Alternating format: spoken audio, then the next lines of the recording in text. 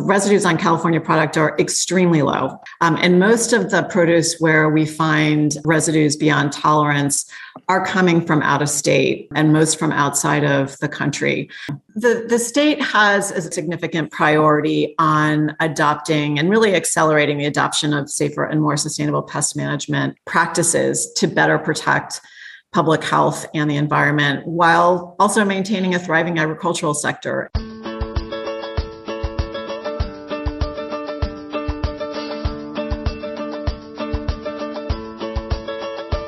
It's time for conversations about our food and how it's grown on Farm to Table Talk with your host, Roger Wasson.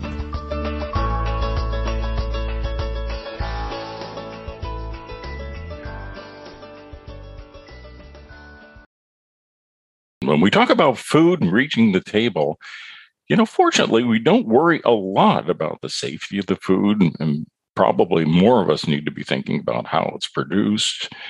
And there are areas we have to keep an eye on. Well, it's the job of some agencies in government to help with that, particularly pesticides. Wouldn't it be nice if all you had to do was plant things and they just grow up and they'd be safe and delicious and everything? But there are bugs and diseases and all sorts of things that we have to deal with. And so there are pesticides. And there's an agency that is trying to see common sense and safety put into place. It's called, in California, it's called the Department of Pesticide Regulation. We call it fondly DPR.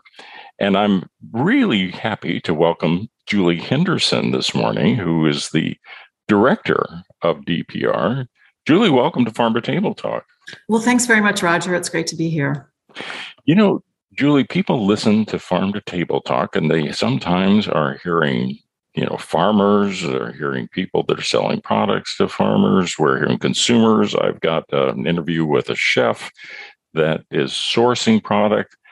And I think to our credit, we feel pretty good that most of what we're getting is safe, and it's something that we can count on. But that doesn't come easy, and that gets into your area.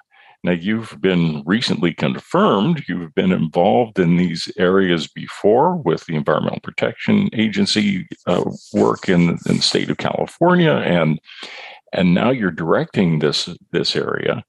What's the purpose of this Department of Pesticide Regulation? Department of Pesticide Regulation even exists? So, Roger, we are one of 6 boards, departments, and offices in the California Environmental Protection Agency. And like our sister boards, departments, and offices, our high-level mission is to protect public health and the environment. And the context in which we do that is in managing pests in agricultural settings, urban settings, and in the wildlife and urban interface. And the way in which we're charged with doing that is by both regulating pesticide use, as well as by promoting practices that are reduced risk ways of managing pests. And what we're really focused on now is maintaining, of course, the rigorous regulatory structure we have, but really elevating the focus on promoting safer and more sustainable pest management practices. So when you talk about that, trying to regulate these products, so when we're talking, and then we're talking about pests, so those pests are not necessarily just for produce, right? So it's beyond. Does it include animals? Correct.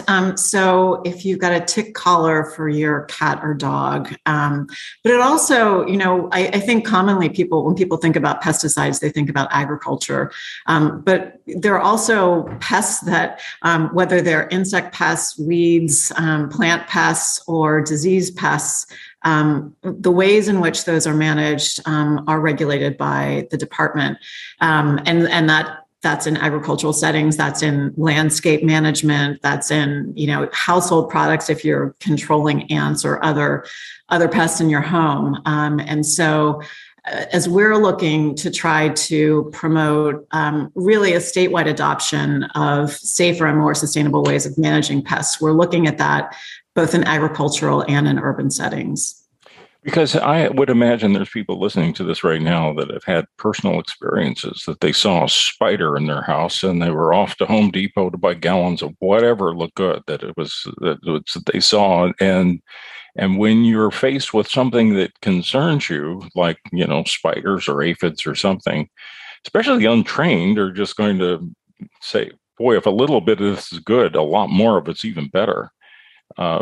So claims made or information made by companies making these products, do you get into regulating that, of what they're putting on labels? Say, like, don't use too much of this, enough is enough, or, that sort of thing. So maybe just to step back, the process of sales and use of pesticides is at the outset regulated by the U.S. Environmental Protection Agency. And so that agency does an evaluation of the safety of a particular chemical that's used as a pesticide and controls what the label of that pesticide says. And then prior to use or sale in California, pesticides have to be reviewed by our department. And in addition to conditions that are reviewed by the U.S. Environmental Protection Agency, we also review for California specific conditions. And so, weather conditions may be different here. Other types of conditions for the use of pesticides may differ from those in different parts of the country. And so we may have additional restrictions on the use of a particular pesticide in California. And then, so the label, often there's a saying, the label is the law. And so the way in which a pesticide can be used is really determined by what the label says. So that's an interesting point. And it's one that some people get concerned about California because they feel like California is a place that maybe has excessive regulations, and you hear it criticized. But you actually do have some different. I mean, you can raise the bar, you can't lower the bar. Would that be safe to say? That's correct. So you could say, okay, this is good enough for regulation. And I say good enough, I don't mean to be dismissive of it, but this is a regulation that applies across the country. But for various reasons in California, there may be a higher bar for different products. And does that exist on quite a few different products, that it is more regulated in California than some other states? Well, I think so. I guess just to take a step back too, we have many scientists in our agency who are focused on different aspects of both human health impacts as well as environmental impacts of the use of pesticides. And there are different levels of restriction depending on the risk associated with the use of a particular pesticide. So some pesticides that present greater potential risk are more heavily regulated. And so those, they're referred to as restricted material pesticides, and they require a permit to be obtained from a local county agricultural commissioner prior to use. And so there's just a greater degree of oversight of pesticides that carry more risk than lower toxicity products. So that's an interesting dimension too. So there's county level relationships, and the county ag commissioners have a role to play. My understanding is that not all states have county ag commissioners. Is that fair to say? That's my understanding. I think California, has a unique structure. And so in each of our 58 counties, there are agricultural commissioners who oversee local use enforcement. So we have a regulatory structure set up in California for the use of pesticides. And we at the Department of Pesticide Regulation at the state level have oversight of that structure. And then the local county agricultural commissioners oversee use and enforce pesticide laws at the local level. So how does that affect, say, at the farmer level? So if a farmer has a plan that he's going to be applying some pesticides in some way, is it their job to be certain that they're in compliance with the county level interpretation, or do they have to initiate some registration of a practice or something that they're going to be applying to their farm? So regulation, the state regulatory structure and so laws and regulations that affect pesticide use in California are, for the most part, standard across California. What happens at the local level is, in the case, for example, of these restricted material pesticides, their application may depend on current weather conditions, soil conditions that are particular to the local geographic area. And so in that case, the local county agricultural commissioner, will have oversight of the application in that particular setting. And so that differs from county to county, given the, great diversity of our state and different conditions in different counties. And so that's where practices may differ from county to county, depending on weather conditions, soil conditions, et cetera. But the overall regulatory structure is the same throughout California. So is it the farmer's job to know or to be using a certified somebody that's been trained to apply pesticides? So is that their responsibility to know what the rules and regulations are in their particular county, that they're doing the right thing?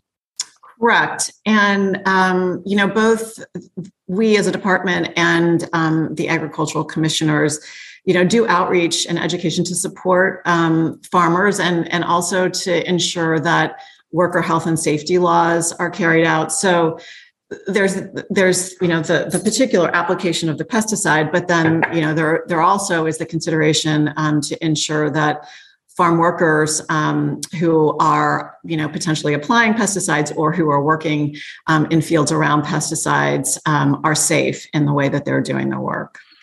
Well, and those farm workers don't always read English. How do you deal with that?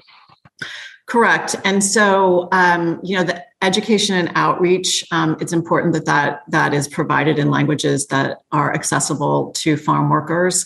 And so there are, a number, we do a lot of outreach and education. We have a whole branch dedicated to worker health and safety that does a lot of outreach to farm workers in languages that are appropriate.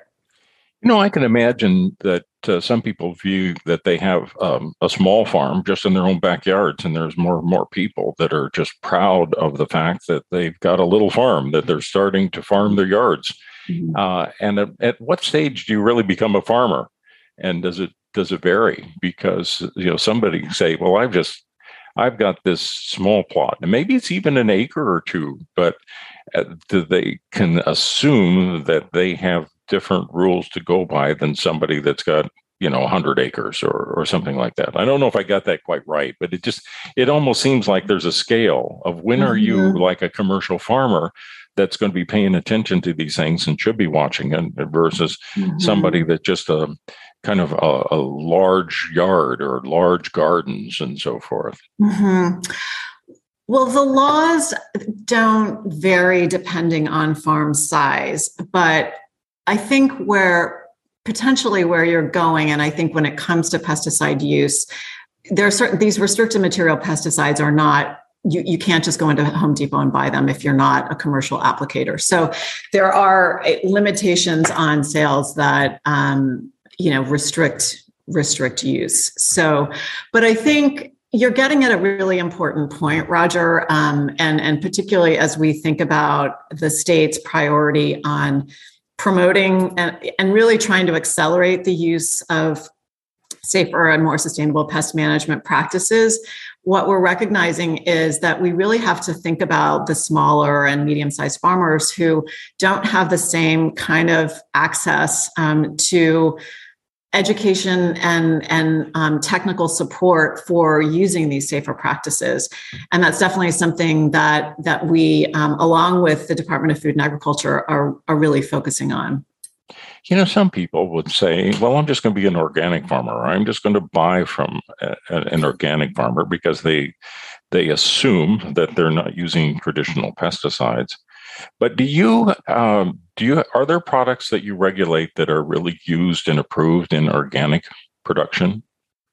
So there are products that are used in organic production that are lower toxicity. I think that there is a common misconception that pesticides are never used in organic production, but there are lower toxicity products that are used and regulated. So they're regulated too, and one thing I think it's important at this stage to pull back in is there's people listening to this that aren't in California. And in fact, they may not even be in the United States, because I've every once in a while hear from listeners from around the world. But almost all of them are sometime, probably almost every day, are eating products from California. So I think that's kind of interesting to point out, because you have a system that's affecting really the safety of food consumed in New York or Melbourne or Tokyo, because 60 to 70% of a lot of the produce that's consumed in America is coming from California. Many products around the world are coming from California. So the standards of safety that you're putting into effect here really go beyond our borders, don't they? Well, it's a really good point, Roger. Yes, and I think the standards and laws that we have in place, many point to as really being among the most protective, and really we're looking both at the way in which pesticides are applied that affect the health and safety of people around them and our environment, but also, to your point, residues that may remain on products if those pesticides are not used in the proper way. And those standards are set, residue levels are set at the federal level, but we monitor for residues on produce in California as part of our regulatory system here in the state. So you could take any of these, let's say produce in particular, I'm thinking of right now, and you're testing all the time and seeing if residues levels are approaching a level that's unsafe. And if you determine that they are, what do you do? So if we determine that produce has a level beyond the safe level that's set at the federal level, then we can quarantine that produce, and that's not safe. And so that's the effective approach to dealing with residues that are unsafe. I know there's some other agencies that deal with, say with meat, like E. coli or Listeria or something like that. And then there's a recall. And when they do that, they make an announcement and saying, watch where you're this and that. Do you do that sort of thing? I mean, if you determine that there was residues beyond a safe level, do you issue press releases, put it, get the word out? How do you get the word out to say that we're addressing an issue here, or identify a potential problem area to the public? Well, I think the initial and primary step is to quarantine produce that we determine is unsafe, and then we look at the distribution, both the source and potential distribution of that shipment of produce. And so it really depends on kind of the nature of the level of residue, and it's then evaluated once it's quarantined, and then depending on whether it can be treated, if it's a residue that can be washed away, there are different steps and ways of evaluating the produce once it's quarantined. And so it's both looking at what we've tested and also looking at where else might be produce that was part of that shipment that could potentially also be affected. So there are a number of different elements of the evaluation of the potential residue that exceeds a safe limit. Well, and in fact, kind of along those same lines, you got a new program that approaches statewide pesticide notification. Is that of issues developing, or a way to connect all the key players in the state? So the statewide notification system that we're developing really grew out of community interest in having more information about pesticide applications that are happening near them. And so when we step back and think about the regulatory structure we have in place, you can sort of look at this as an additional element that supplements the regulatory structure that we have to ensure that pesticide use is safe. And so this notification system that we're developing is really going to be designed to provide the public with information about the application of certain pesticides before they take place. And so we're in the process now of developing that statewide system. We have a number of pilots that are testing out different elements of that system. Those were in Riverside County, in Santa Cruz, Stanislaus, and Ventura. And those are being run by the local county agricultural commissioners. And those pilots will feed into our design of the statewide system. We're also in the midst of a pretty extensive public engagement process to get input from the public about the development of this system. Yes, so many programs going on. You also have you're developing a roadmap. It's a sustainable pest management roadmap. What's that?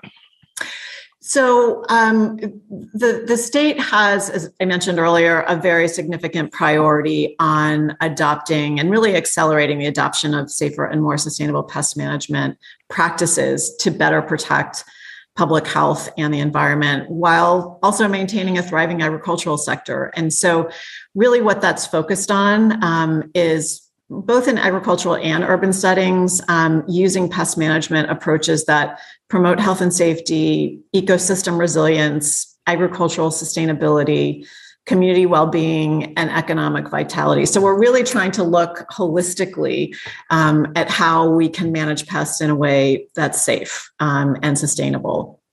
And also as part of that, we want to make sure that all farms, in an agricultural setting that are large and small, have equal and adequate access to the support and resources they need to implement those sustainable practices. So this gets to the point that you were raising earlier, Roger, of ensuring that it's not just the larger farms that are able to adopt these practices, but that we're really also focusing on smaller and medium-sized farms that may have different needs in terms of support and resources.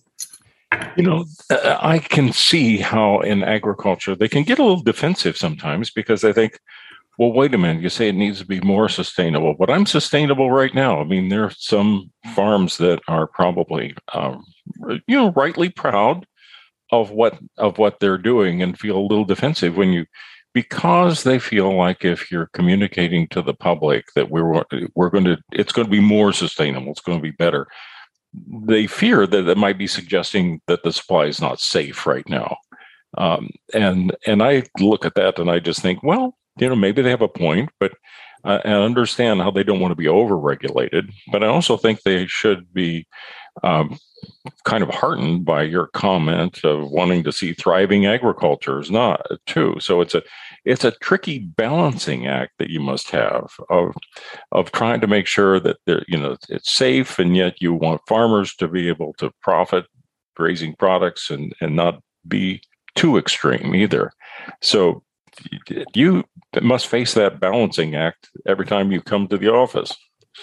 Well, it's a good point. There's a lot of balancing, and I think part of the way that we're approaching this work of trying to, and I should maybe step back for a second and say that there's a lot going on in California now that really has focused on safe and sustainable ways of conducting agriculture and in managing pests. There are many organic and regenerative farms in California.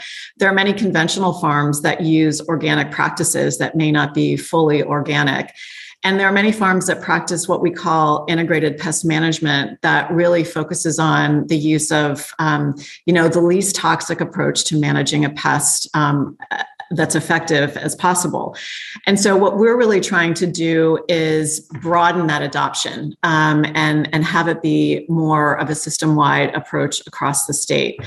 And so in order to try to do that, we, along with the Cal EPA and the Department of Food and Agriculture in California, put together a working group with a very diverse membership with both conventional and organic farmers, others in the agricultural sector, academics, researchers, and members of the community, environmental advocates, and tribal representatives, as well as other government representatives, to come together and develop a roadmap and plan for how we can have a holistic system-wide adoption of these safer and more sustainable practices, both in agricultural and urban settings. Yeah. So do you have a combination of both carrots and sticks to be able to do that? So we are in the process of developing this roadmap, which we anticipate releasing later this year in the fall. And what we're really focused on is really trying to identify what kind of support and resources are needed to be able to make that transition. And we recognize that it's not a transition that happens overnight. To really focus on having a sustainable, resilient system that uses lower toxicity approaches is really a system-wide approach. And that's not something that you just flip a switch one day and you're using a pesticide and the next day you're not. And so we're looking both at timeframes of what is reasonable, but also looking at the kind of support that's needed. A number of the elements that we're focusing on include, at the very highest level, how do you prevent pests? Because if you don't have pests being present, you don't need a pesticide. So that's one approach. We're also looking at what kind of resources are needed to develop alternative practices, as well as what kind of outreach and education is necessary. We have an incredible system at the University of California Agricultural and Natural Resources Division that has, extension support across the state. And they are a tremendous source of support to growers to be able to use these alternative practices, as well as to conduct the research into developing alternatives. So want to make sure that we have that support going forward as well. Do you have any input onto, say, products coming into the state? Say if it's imported from a country that doesn't have the standards that we have, or you identify, maybe in your just sampling what's in supermarkets, that you identify that there's residues from, again, some country that almost any country doesn't have regulations as high as we have here in California. But do you get involved there with products coming into the state? Yes, and thanks for noting that, Roger. So the work that we do in testing, going and sampling at different locations, produce for residues. I should say that the residues on California product are extremely low, I think 2%. And most of the produce where we find residues beyond tolerance are coming from out of state, and most from outside of the country. And so that tends to be the type of product that will end up being quarantined. It's rare that is produced from California. When people drive out through agriculture country in California, they see people in spacesuits sometimes. Whose job is it to regulate the applicators of the pesticides? So we also have part of the department that is responsible for licensing and certifying pesticide applicators, and so there are educational requirements and regular renewals of those licenses. It's such a great area that you're covering. I mean, great in scale and importance as well. How many people are employed or part of your extended team of DPR? So we have over 400 people in the department, and many of those, as I mentioned, are scientists who are doing everything from evaluating, the potential health risks associated with pesticides, Other scientists are looking at the potential ecological impacts to air, water. And then we also have, a branch that's dedicated to enforcement to ensure that pesticide laws are complied with. As I mentioned, they work closely with the local county agricultural commissioners who are carrying out enforcement on the ground. We have part of the department that's focused on supporting the integrated pest management work, these lower toxicity approaches. And so that team is responsible for administering grants that highlight the folks who are carrying out integrated pest management practices across the state, and also provide grants for conducting research to develop new practices that are safer and more sustainable, as well as grants for outreach and education, so that the practices that are developed are able to be adopted by broader parts of the state. It strikes me that as we talk about this area that you're involved in, that it's ironic that the success is that nobody thinks about it. I mean, in that, when you sit down and order a salad, a really nice big salad, you might think about whether or not you should get more Caesar dressing, knowing how many calories, but you're not worried about how many pesticides might be coming into it as well. Mm-hmm. That's something that we just take for granted. People are going to go out to eat, and they haven't done as much of it as they're going to have to start doing again sometime, or pick something up at the store. And they can, like I say, think about things about how many calories are in that Caesar dressing that they're putting on their salad, but they're not worried. And in part, they're not worried because there's all of this that's going on that is kind of out of sight, and they've learned to trust it. That must give you a good feeling, although you might sometimes wish you were more appreciated. Well, I think, Roger, I think we at the department are constantly focusing on how we're best protecting public health and the environment. And, there's a very strong science foundation in the work that we do. And part of the department responsibility is just to continuously evaluate what we're doing and continuously evaluate the safety from both a human health and an environmental perspective of pesticides that are used. And so I would say our work is never done. And, part of what we're also focusing very strongly on now is environmental justice and equity. And, there are parts of the state that are have been more disproportionately burdened by all different types of sources of pollution. And so it's the safety of our food is obviously really critical. And we also want to make sure that we're focusing on the safety of our communities, the health and environment of our communities. And so that's a big part of what we're focused on as well. So I assume you've identified that disadvantaged neighborhoods or areas sometimes face more problems than traditional conventional large scale. I'm fumbling around, but there was, that you've identified differences that need to be considered as you're enforcing these regulations.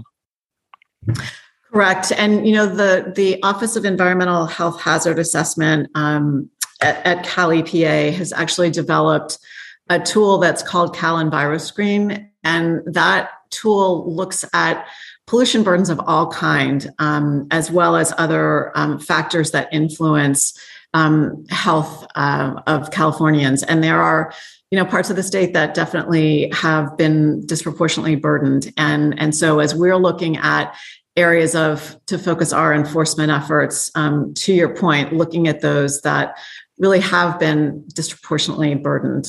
And the other piece of it is ensuring that we're engaging with those communities and hearing from them about concerns that they have. And we also have representation from those groups on this work group that I mentioned that is developing the roadmap for safer and more sustainable practices to make sure that we're incorporating their voices and they're a part of the planning for how we have a safer and more sustainable way of managing pests going forward in California. What an important role that you're playing for food and the whole food chain, and you can't make everybody happy. There's some people that are saying that, I wish they'd lighten up a little bit. They're being too hard. And then some other people, I wish they would crack down a little bit. I want to see more regulation. It's all over the place. There are some people listening to this that are saying, I wish I lived in California, or I'm glad I'm getting California. And then there's others that are saying, glad I'm not there because they've got more government than we want. It's all over the place. So as you find yourself in this position of leadership with DPR, the Department of Pesticide Regulations in California, how did you get here? This wasn't one of these things that you were a little girl growing up, say, someday I want to head a regulatory agency that deals with pesticides. Well, maybe before I go there, Roger, I do want to just maybe, I think, address your point about the balance. And, I think a key part of my role is listening to all of our stakeholders. At the state level, that's our job. I mean, we have stakeholders from multiple different perspectives who are impacted by the work that we do. And so I consider that a really core function of mine, is to make sure that I'm listening and hearing where people are coming from and bringing people together to find collaborative solutions. And that's really at the core of what we're doing with the Sustainable Pest Management Work Group. And, as we talked about earlier in the podcast, in protecting public health and the environment, we want to do that in a way that does support agriculture and allows us to have that continuing thriving industry that's so important to the state and to all Californians. And so I think that to get to your question of what brought me here, I started out as a lawyer and as a litigator, actually, and I think quickly determined that I would rather focus on trying to find constructive solutions to problems rather than fighting about them. And so I've worked in a number of different policy areas and, ultimately really kind of came to the place of wanting to focus on the environment and health. And that's how I landed at the California Environmental Protection Agency and began my work there working with the Department of Pesticide Regulation and the Office of Environmental Health Hazard Assessment. And so spent a lot of time with DPR and with these issues and just find that they really impact everyone in California. And it's just a really meaningful way for me and place for me to spend my time. And I'm just really excited to be here. Technologies are changing things too. I mean, you've talked about all the other challenges, but say, for example, CRISPR technology and GMOs and so forth, that when you're able to modify seeds to have it be like Roundup Ready, which is kind of an old issue right now, but I assume you have to keep an eye on some of these technologies because as if genetics change and they can apply pesticides or you can have drift from pesticides and so forth, I would think that you would have to be keeping an eye on these changing technologies that raise the bar, just not the same old challenges. There's new challenges that are popping up all the time. Well, it's a great point about technology. And I think that technology is going to really help us as we look at being able to practice pest management in more sustainable ways. I was recently on a tour where there was a demonstration of a piece of equipment that weeds autonomously, has sensors and can go through a field and pull weeds without the use of pesticides. And so, I think that there's tremendous promise with technology that can help us minimize the use of pesticides. And so I think that's a really exciting place that we'll want to be focused on. And I think there are also potentially more precise ways of applying much smaller quantities of pesticides. So it's not just, I think, as we look to how do we manage pests more sustainably in the future, it's not just about developing new products. It's also about new ways of managing pests through technology. What a great vision. And I'm glad I asked you that other question because looking at these things that are the positive applications of technology, we do pretty well here in California. And looking at these new tools that, in fact, can help you do a more sustainable job of utilizing the protections that you need. Julie Henderson, I really appreciate your leadership, and I'm glad you're at DPR and glad we've had this conversation. Let me end by asking you if people want more information on your programs, on the agency, on all these issues we've talked about today. Where can they look for that information? Well, Roger, thanks so much for having me today and for inviting me to share how people can get involved. And they can go to our website at cdpr.gov or search the California Department of Pesticide Regulation.